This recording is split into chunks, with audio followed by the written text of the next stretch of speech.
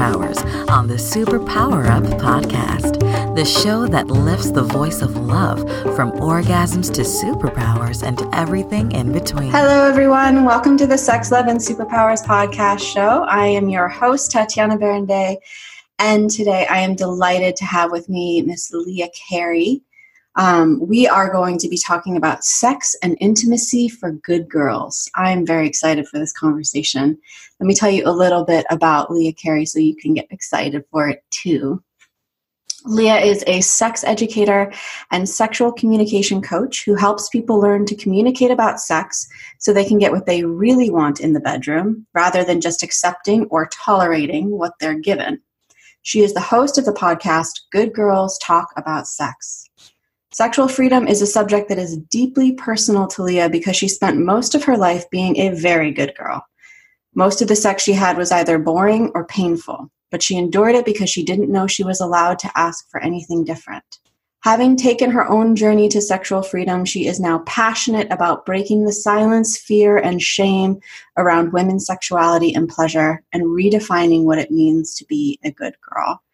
Welcome to the show, Leah. Thank you so much, Tatiana. I am thrilled to be here. I'm thrilled to have you. So before we dive into this very intriguing topic, will you please tell our listeners what your superpowers are? You know, it's funny. For a long time, I thought that I was an over communicator and that I made everybody around me crazy with how much I communicate. And then one day I was having a conversation with a mentor who I really trust and admire. And she said to me, you know, communication is your superpower. And I was like, oh my God, you're right. Like, it's not a terrible thing. It's just that this is the thing that I do really, really well.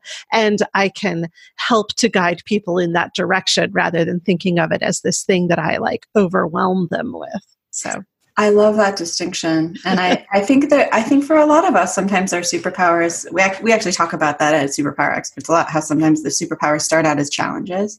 Yeah. And then when we really learn to embrace them, they truly do become superpowers. Absolutely. And communication is such a huge one. I think there's so much that we think that we're communicating that we're not. And it's gotten so distorted nowadays with social media and technology and texting. You know, it's like we think we're communicating, Yes. and we're not. Yeah.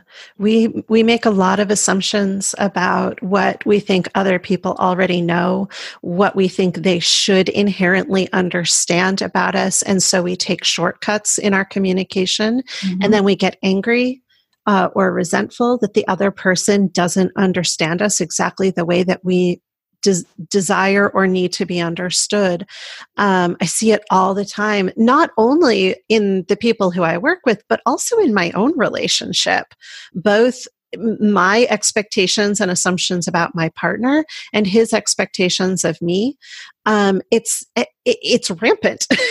I don't know that I've ever seen a relationship that doesn't have some level of those uncommunicated expectations. Some are certainly better than others, but yeah, I don't think I've ever seen any relationship where there's not some level of tension around communication. Yeah, and this is intimate partnerships, right? Let's not even go to what's happening on a massive scale right now.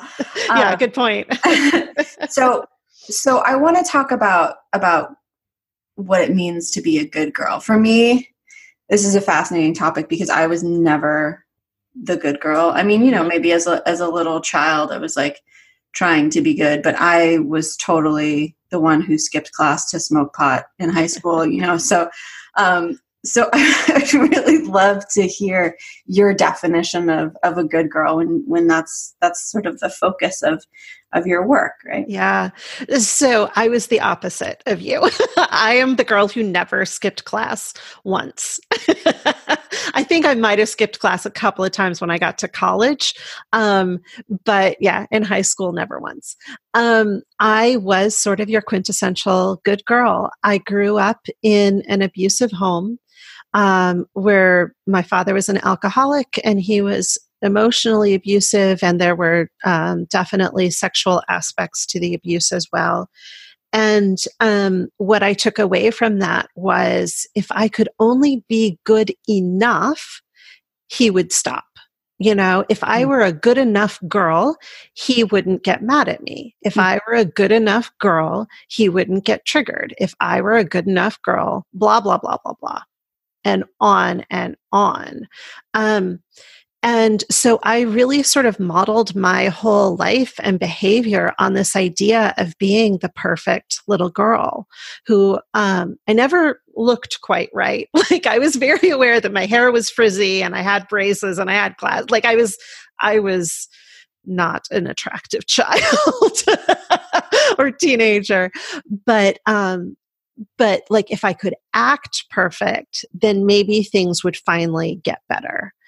And it didn't actually work. Nothing fixed the situation, but it became such an deeply bred behavior pattern in me that even once I was out of my father's house and no longer reliant on him for my, for my well-being, I still continued to play out those patterns even after he died. And he died when I was in my mid-20s. So it's been a long time.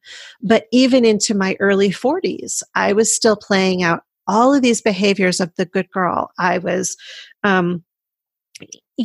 sort of the classic story. I had an abusive relationship in my primary father-daughter relationship. So then I chose abusers as partners because that's what I knew. That's how I knew to interact with someone.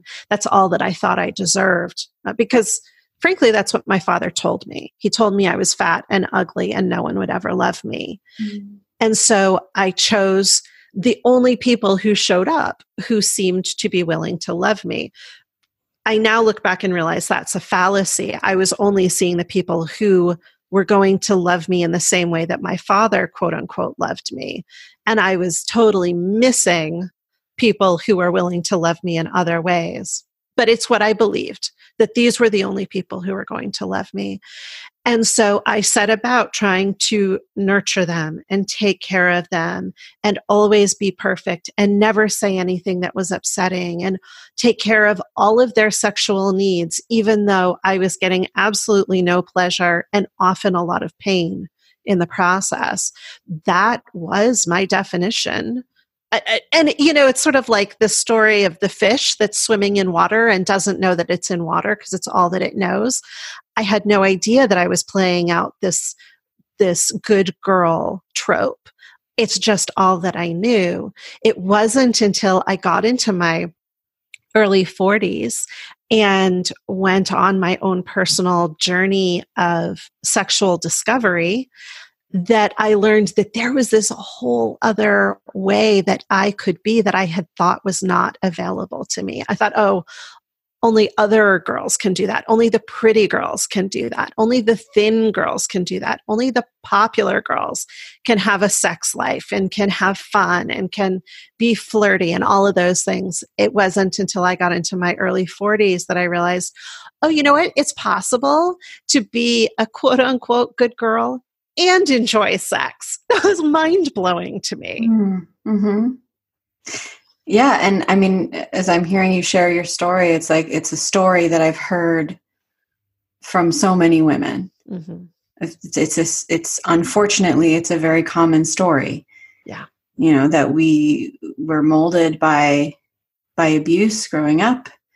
And, I was reflecting too, as you were sharing, like my father was abusive in some senses, more emotionally than physically, and energetically. And there was a lot in our family, but it's like everyone responds to it differently. My response was to say, well, fuck you. I'm going to do it differently. Right. Mm-hmm. I'm going to be the opposite of what you want me to be. And yours was to try to be exactly what he wanted you to be. And so for me, it's just fascinating the myriad ways that not only that trauma shows up in our histories, but also the many ways that we respond to it. Yeah. And I think those are two of the really classic responses to trauma is one is to become as good as possible to try to alleviate the trauma, and the other is to go all the way to the other side. And if you're talking about sexual trauma, to become extremely promiscuous to the point of self-destruction. Now, I'm not saying that casual sex is bad, but there are people who do it with a sort of self-destructive bent, and that is a classic outgrowth of trauma. And there's every other point in between, but those are sort of the two really classic end posts of that spectrum. Yeah, absolutely. So it feels very lovely to be two sides of the spectrum having a conversation here together. There's something about that just makes me really happy. Yeah. The intersection of diverse paths converging is something that I really, really love and appreciate. So we do have to go to a quick break. And when we come back, we're going to dive more into how you came to this work and what you're doing now, and your show looks totally fascinating. So I want to talk about that too. Before we go to break, will you tell our listeners where they can go to find out more about you and your work? Absolutely. So my website is leahcarey.com, LEAHCAREY.com. The podcast is Good Girls Talk About Sex, where I have conversations with women about their sex lives. And I'm on Facebook, Instagram, and YouTube under the handle Good Girls Talk. Awesome. So we're talking with Leah Carey about sex and intimacy for good girls. Stay tuned. More when we get back. Hello, everyone. This is Tonya Dawn Rekla, Executive Director of Superpower Experts, and we want to thank each of you for making Superpower Up the #1 podcast network for personal development and spiritual growth. Because people like you have the courage to say that mindfulness, healthy living, disrupting reality, the pursuit of consciousness, responsible entrepreneurship, and radical parenting matter, we now amass over 1 million downloads monthly in more than 90 countries.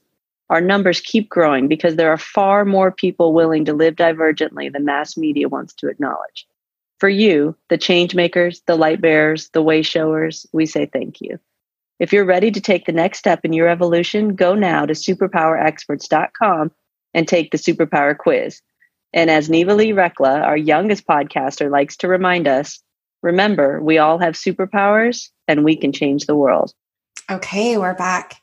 So I'm very curious what you have found to be sort of some of the common threads for the good girl, or the woman who has identified as the people pleaser, as the one who doesn't really think that she deserves pleasure, can have pleasure, can ask for what she wants.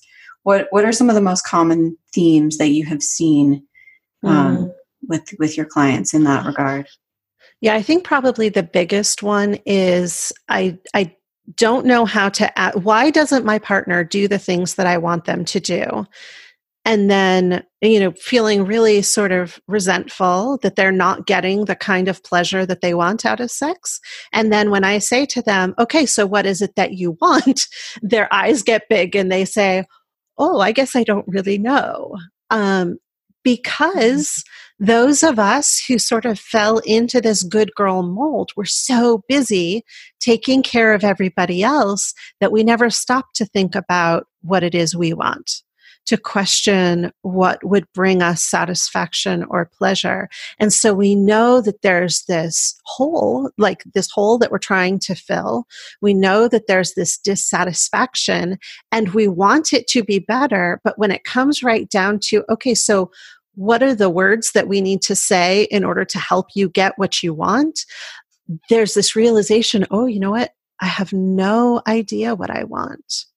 And I think that's probably the biggest thing that I see. Like the first exercise that I go through with a lot of clients is, okay, then let's sit down and make a list of your turn-ons. And even that is really scary for people. And they're like, well, what do you mean by that? Are these the things that I like my partner to do to me? Are these what if one of my turn-ons is cowboy boots? I'm like, great. Like, then that's a thing. Like, you know that you can say to your partner, I really love it when you wear cowboy boots. Or if they say, well, I'm not even sure what I like because my partner, when he's, and let's just assume a heterosexual connection for this particular moment. What if he always, when he starts touching me, he just goes straight for sex, and I need something more? That is an incredibly common conversation that I have, where women tend to need a type of non-sexual, but still intimate and sensual type of touch in order to get to being in the mood. Sure. And they don't, right? They're afraid of expressing that to their partner. And they don't think of that as a turn on. They just think of that as, well, I don't get what I need. When in fact, that sensual, intimate touch is actually something that we need to think of as a turn on so that we can express it to our partner as, honey, in order for me to get really excited and be with you in the way that we both want, I need this kind of touch first. And unfortunately, most of the time, that kind of touch gets dismissed as, well, we'll do a few minutes of foreplay and then we'll get to real sex, as opposed to thinking of it all as part of quote unquote real sex, because it's what it takes to get both partners really connected and ready. Yeah. I mean, I think there's also an element that can arise when, if you've never experienced something, how can you know that it's something that you enjoy? So true. Absolutely so true. And that's a question that I get from women who are relatively inexperienced, either because they haven't had many or any sexual partners. And I do work with people like that, or because their sex partners have been so quote unquote vanilla, one or two positions and that's it, and not a lot of variety, not a lot of exploration when they really desire variety and exploration. And so then what I recommend is, thinking about your fantasies. What is it that you are like in your most unguarded moments? What are the things that you imagine might be possible? Okay, now let's work with that. Let's, read some erotic stories about those things, or watch a movie that involves those things and see how it feels to you when you have more information. Yeah, I mean, a lot of it too is about allowing yourself to wake up to what's happening in your body too. I think a lot of women that I've encountered, they shut down at a certain point, especially, we were talking about trauma earlier. If we have trauma in our past, and sex becomes this, like, I'm just going to turn off and let it happen because I learned early on how to do that. Yeah. Right. And so there's a process of awakening to sensation that can actually be really uncomfortable at first. Oh, absolutely. Getting into our bodies, if we have spent our lives consciously or unconsciously, but if we have really spent our lives not being in our bodies in order to not feel the trauma and the pain, getting into our bodies can be terrifying. And I want to say two things about that. One is that the reason that I call myself a sexual communication coach and not a sex coach is because I don't have any business telling people what positions to try, or here's a technique and how to do it, because I am still learning how to be in my body myself. I am really good at communication. I am still learning how to fully be in my body during sex. That is very much my path in this, in this life or whatever, that, I am 36 steps further down the path now than I was when I started, But I don't know that I will ever feel like I am a person who's ready to tell other people how to do that piece of it. Well, you bring up an interesting point there too. First of all, I just really want to acknowledge and admire your integrity. I think there's a lot of people who say they can do things that maybe they shouldn't be doing. But also, like, in my experience anyhow, that's the detail work, Exactly. That's not actually the core of what it's about. And the positions and the techniques and the toys and all of that, it's like, those are extras that, and absolutely there's actually like a science to certain positions and how that all works. And that's a study in and of itself. And there are incredible books that have been written about it. And I think there are some teachers that teach that, although you got to be really careful with some of the people who are out there teaching that stuff also, because, if you don't have this foundational stuff in place and you jump to trying to work on those pieces, I've seen a tremendous amount of re-traumatization that can happen, abuse with practitioners that can occur, that does occur, that has occurred.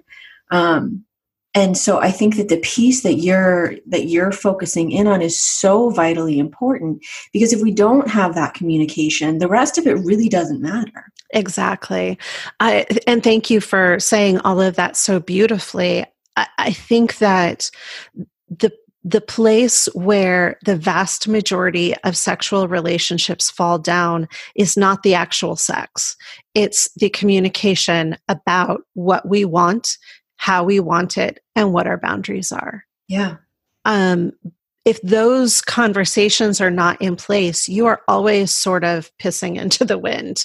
Like, if you don't actually know what your partner enjoys. I mean, for instance, I was having this conversation just the other day with someone who, on my podcast, I ask women really sort of pointed questions about their sex lives.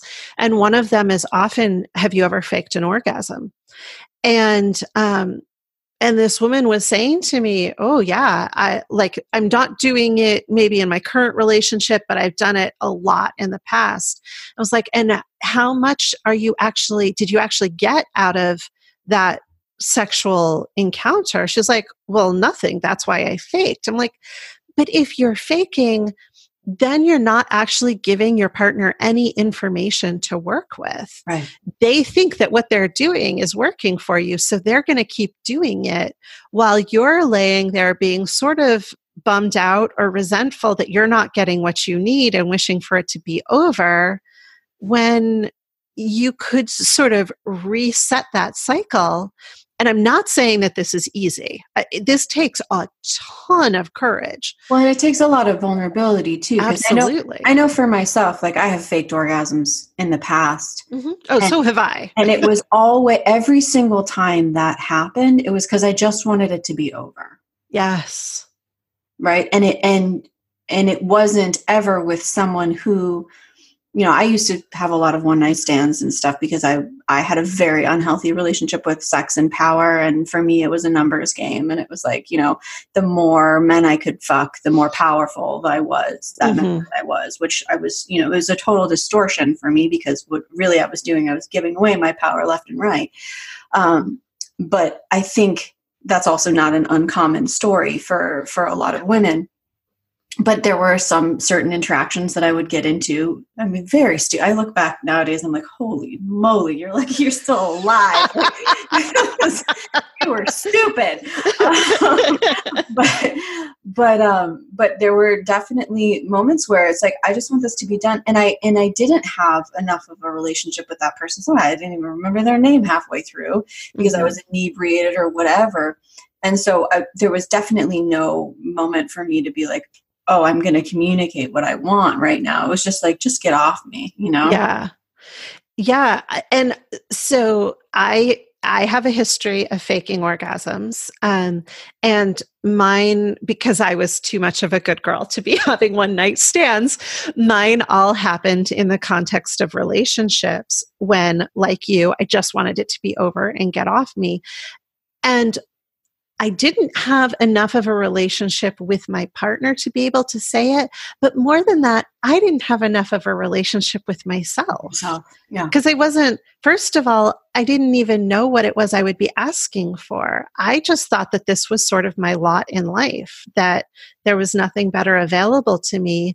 And if I wanted to keep this relationship, then this is what I had to endure in order to make that happen. See, that is like, I feel like one of the biggest travesties of our sexual state of the union, if you will, is that there are so many women who think that that's just, they've just resigned themselves to thinking that that's what sex is. And, pleasurable sex is just not my lot in life. Right. Well, I mean, okay, so here's one of my soapbox moments.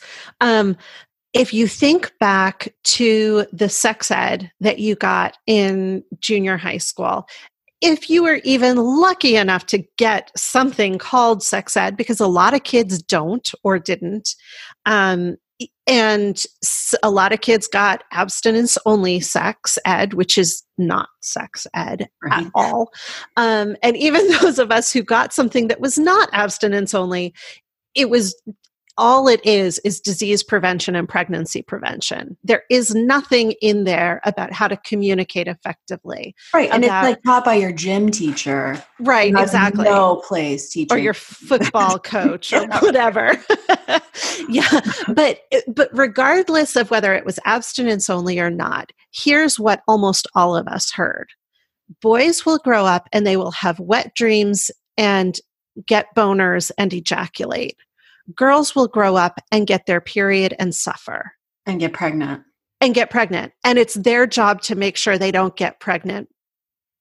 So boys, like the lesson is, boys get to have pleasure and girls will suffer. Like it starts before that, but that is an extremely clear place that most of us start getting our sexual understanding. And there is no place in there for us to even imagine that there might be pleasure. Yeah. Because it's all about how we're going to get periods and cramps. And then someday we're going to get pregnant and we have to be careful not to get a disease. And we can't get pregnant while we're still in high school, and on and on and on. And then somehow, and this is true even for non-religious people, based on my own experience and what I've heard from others, but it's vastly worse for people who grow up in really religious situations, that it's the girl's job to not tempt the boy. It's her job to keep herself pure. But then as soon as she gets married, a switch is supposed to flip, and suddenly she's supposed to know exactly how to provide all of the pleasure for her partner. Right. Right. Yes. It's the classic, schoolgirl skirt thing that then turns into a whole fetish, right? Yes. It's like, yes, you're supposed to look demure and clean and well kept. Mm-hmm. And then turn into some naughty girl in the bedroom. Exactly. It's so messed up. And to be fair, I don't want anyone to hear me and think, oh, well, then she's saying that men get it easy. That is not the case.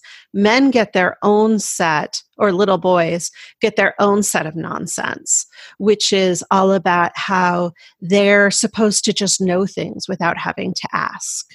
They're supposed to be excellent at things and fix everything without ever having to ask, which is really problematic when you get into the bedroom and you think that you're supposed to know exactly how to please your partner without ever asking what it is they actually want. I just want to I'm inspired right now to take a moment to just envision a world where sex education is actually teaching us how to pleasure ourselves and one another. Oh my God. Like, Oh what would happen in the world? It'd be so amazing, right? If we had a world, or at least a country, where sex education was actually that. Yeah. It was teaching you how to have sex and how to have pleasure.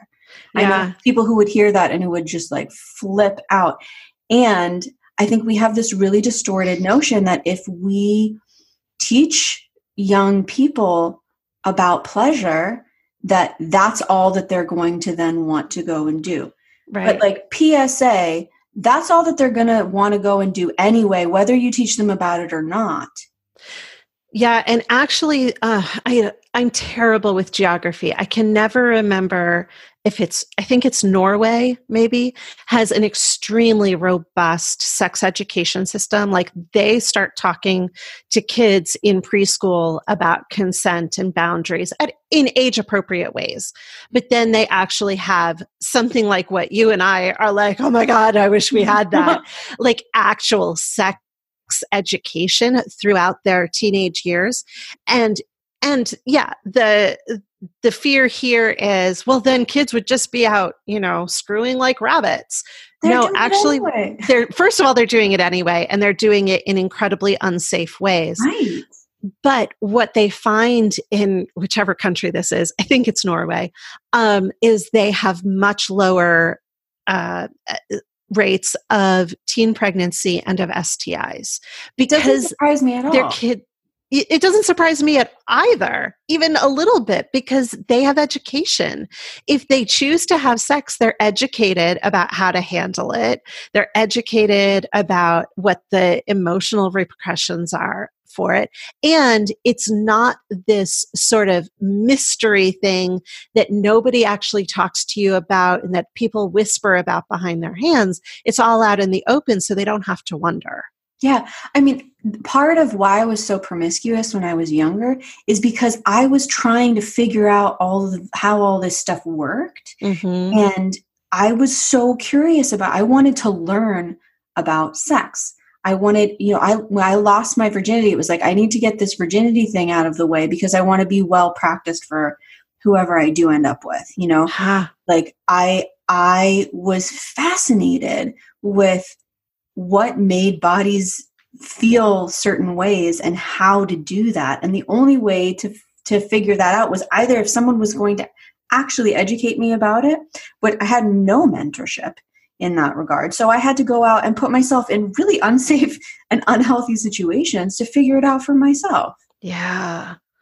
Yeah, that's such an interesting way to think about it. It reminds me of, there's a woman on the podcast, I'd have to go back and check. I think her name is Elizabeth. And she grew up in with a pretty strong Christian religious philosophy about you don't have sex until you're married. And she was sort of fooling around with this boy as a teenager, and she knew that he wasn't going to be the person she would marry. So she knew she couldn't have sex with him.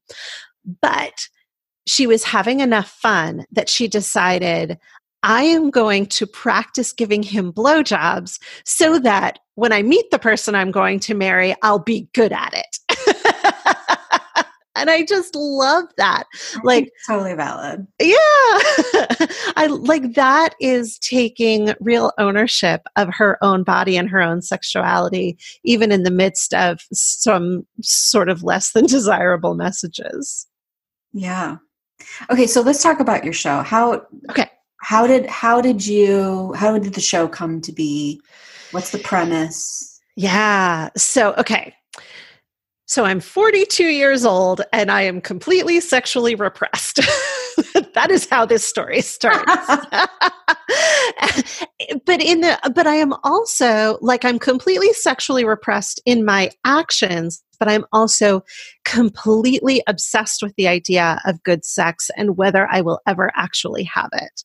And so I read books and I'm as often as I can, I'm immersing myself in these fairly sexually explicit media, whether it's books or TV or whatever.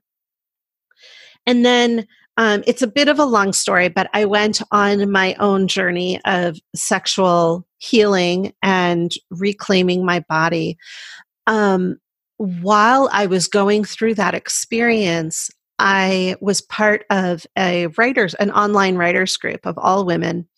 And I decided, well, I'm going to write about these experiences as I have them. And the first few times I posted, I was really, really embarrassed. I was like, I know this is probably way too much information.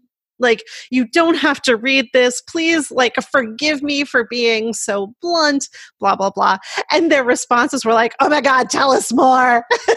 Yeah, because we're starved for it because we don't talk about it. Right, exactly. And so the more experiences I had, the more kind of explicit I was. Like, I was telling him exactly what was happening, but I was also sort of doing a deep dive into my own psyche. About why, not just like, here's everything that happened. Like, here's where this person stuck their finger and I put my tongue. Like, okay, fine. but also like, why is it that why am I getting triggered by the things that I am? And why do I have these beliefs that I have? And like, so I'm doing all of this internal processing through this writing for my group. And the more that I shared with them, the more they kept asking for more, but also they started sharing their stories back to me. And I realized how hungry I was to hear their stories as well. And that's when I thought, oh, these are the conversations I want to be having all of the time, but I don't know where to find them.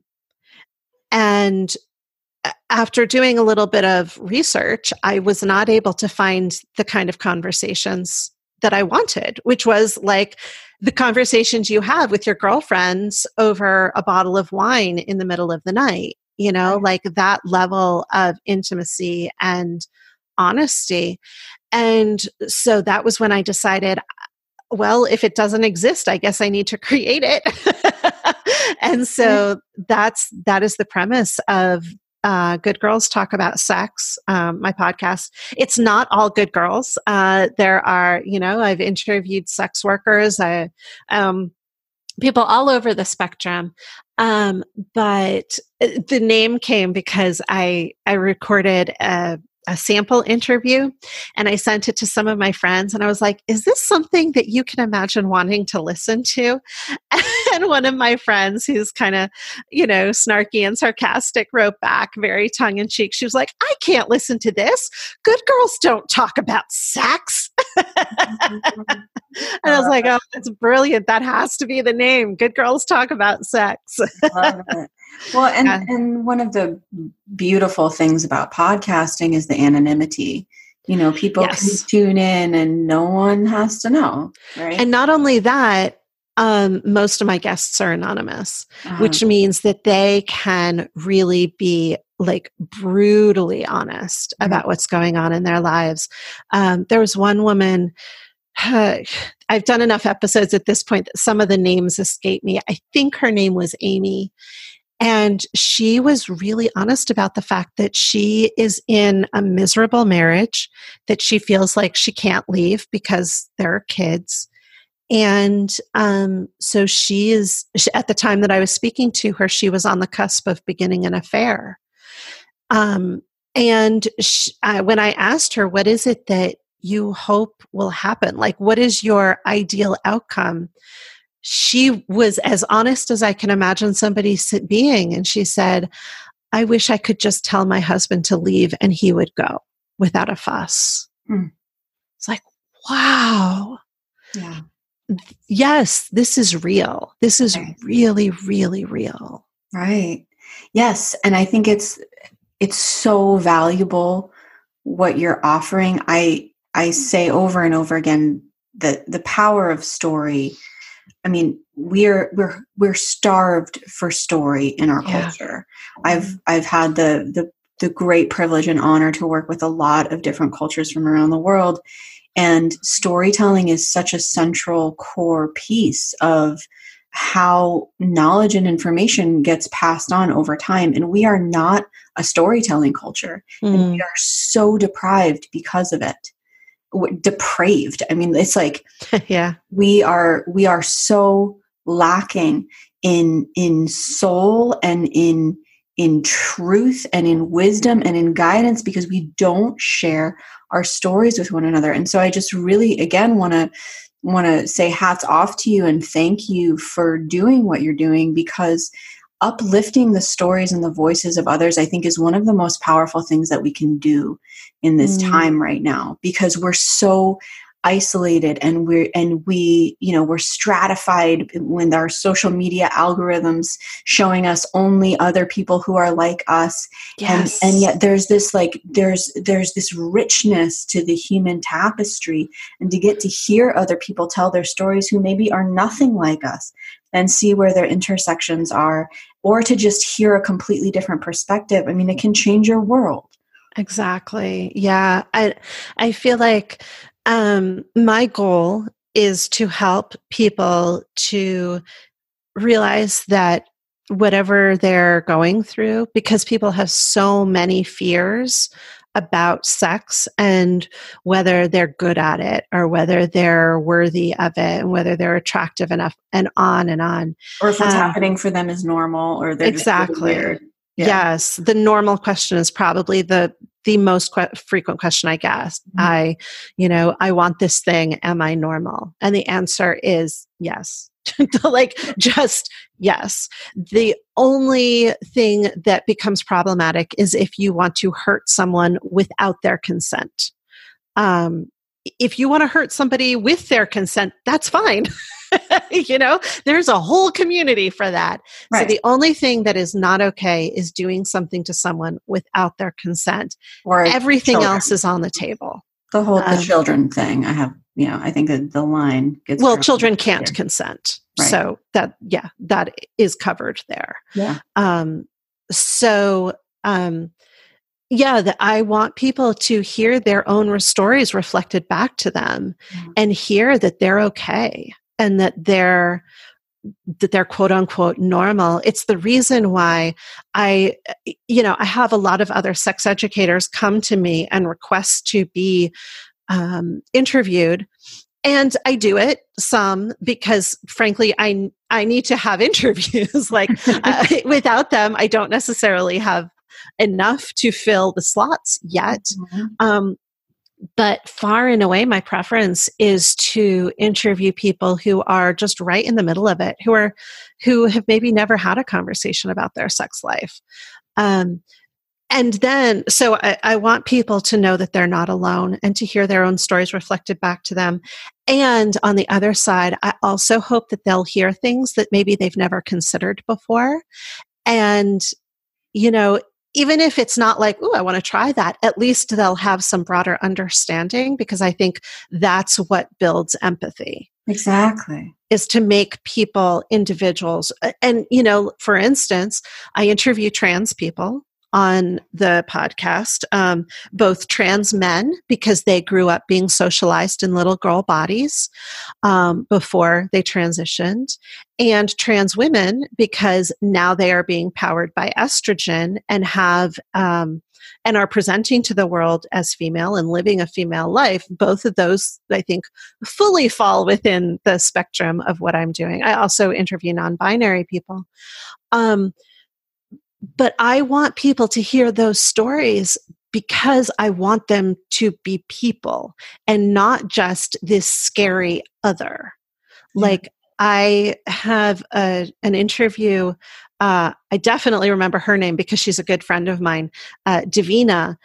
She's a trans woman, and she talks very openly about her genitalia and how she likes her genitalia to be interacted with, and like all of these questions that we're scared to ask. And quite frankly, we shouldn't be asking people if we don't have a good relationship with them already established. To them in the grocery store and be like, right.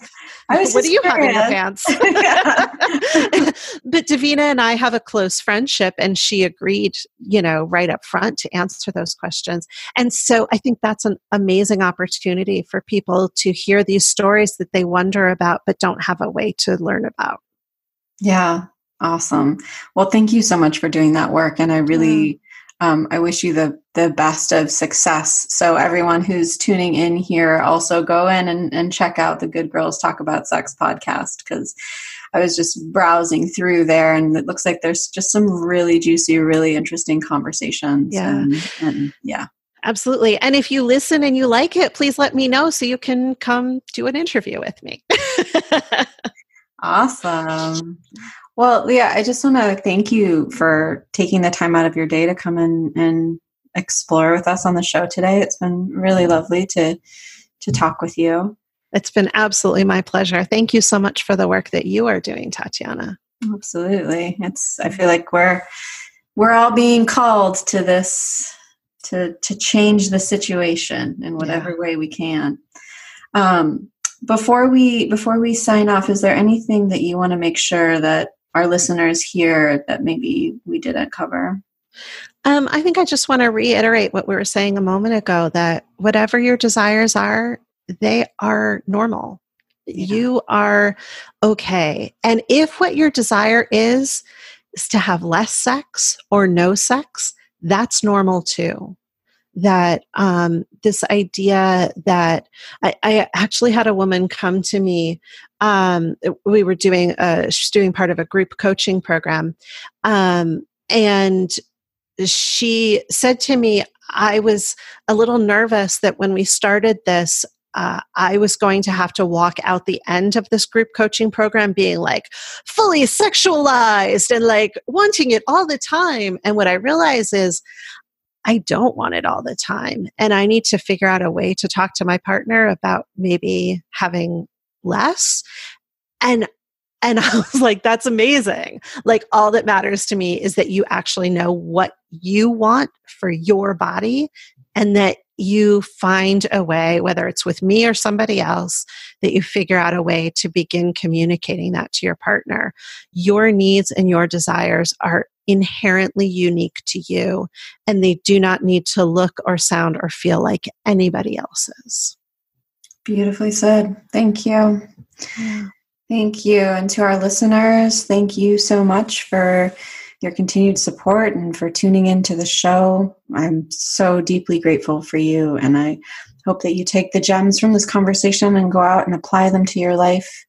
If you want to dive deeper with us over at Superpower Experts into the world of superpowers and honing them and what do they mean and how do I actually apply them to my life, you can go and check out our programs page at superpowerexperts.com/programs. Come and join us in the Superpowers Are Real group on Facebook. We want to hear from you. And until next time, go out and love yourself so that you can love the world more deeply. Many blessings. Are you ready to discover your superpowers? Go now to superpowerexperts.com and take the superpower quiz today.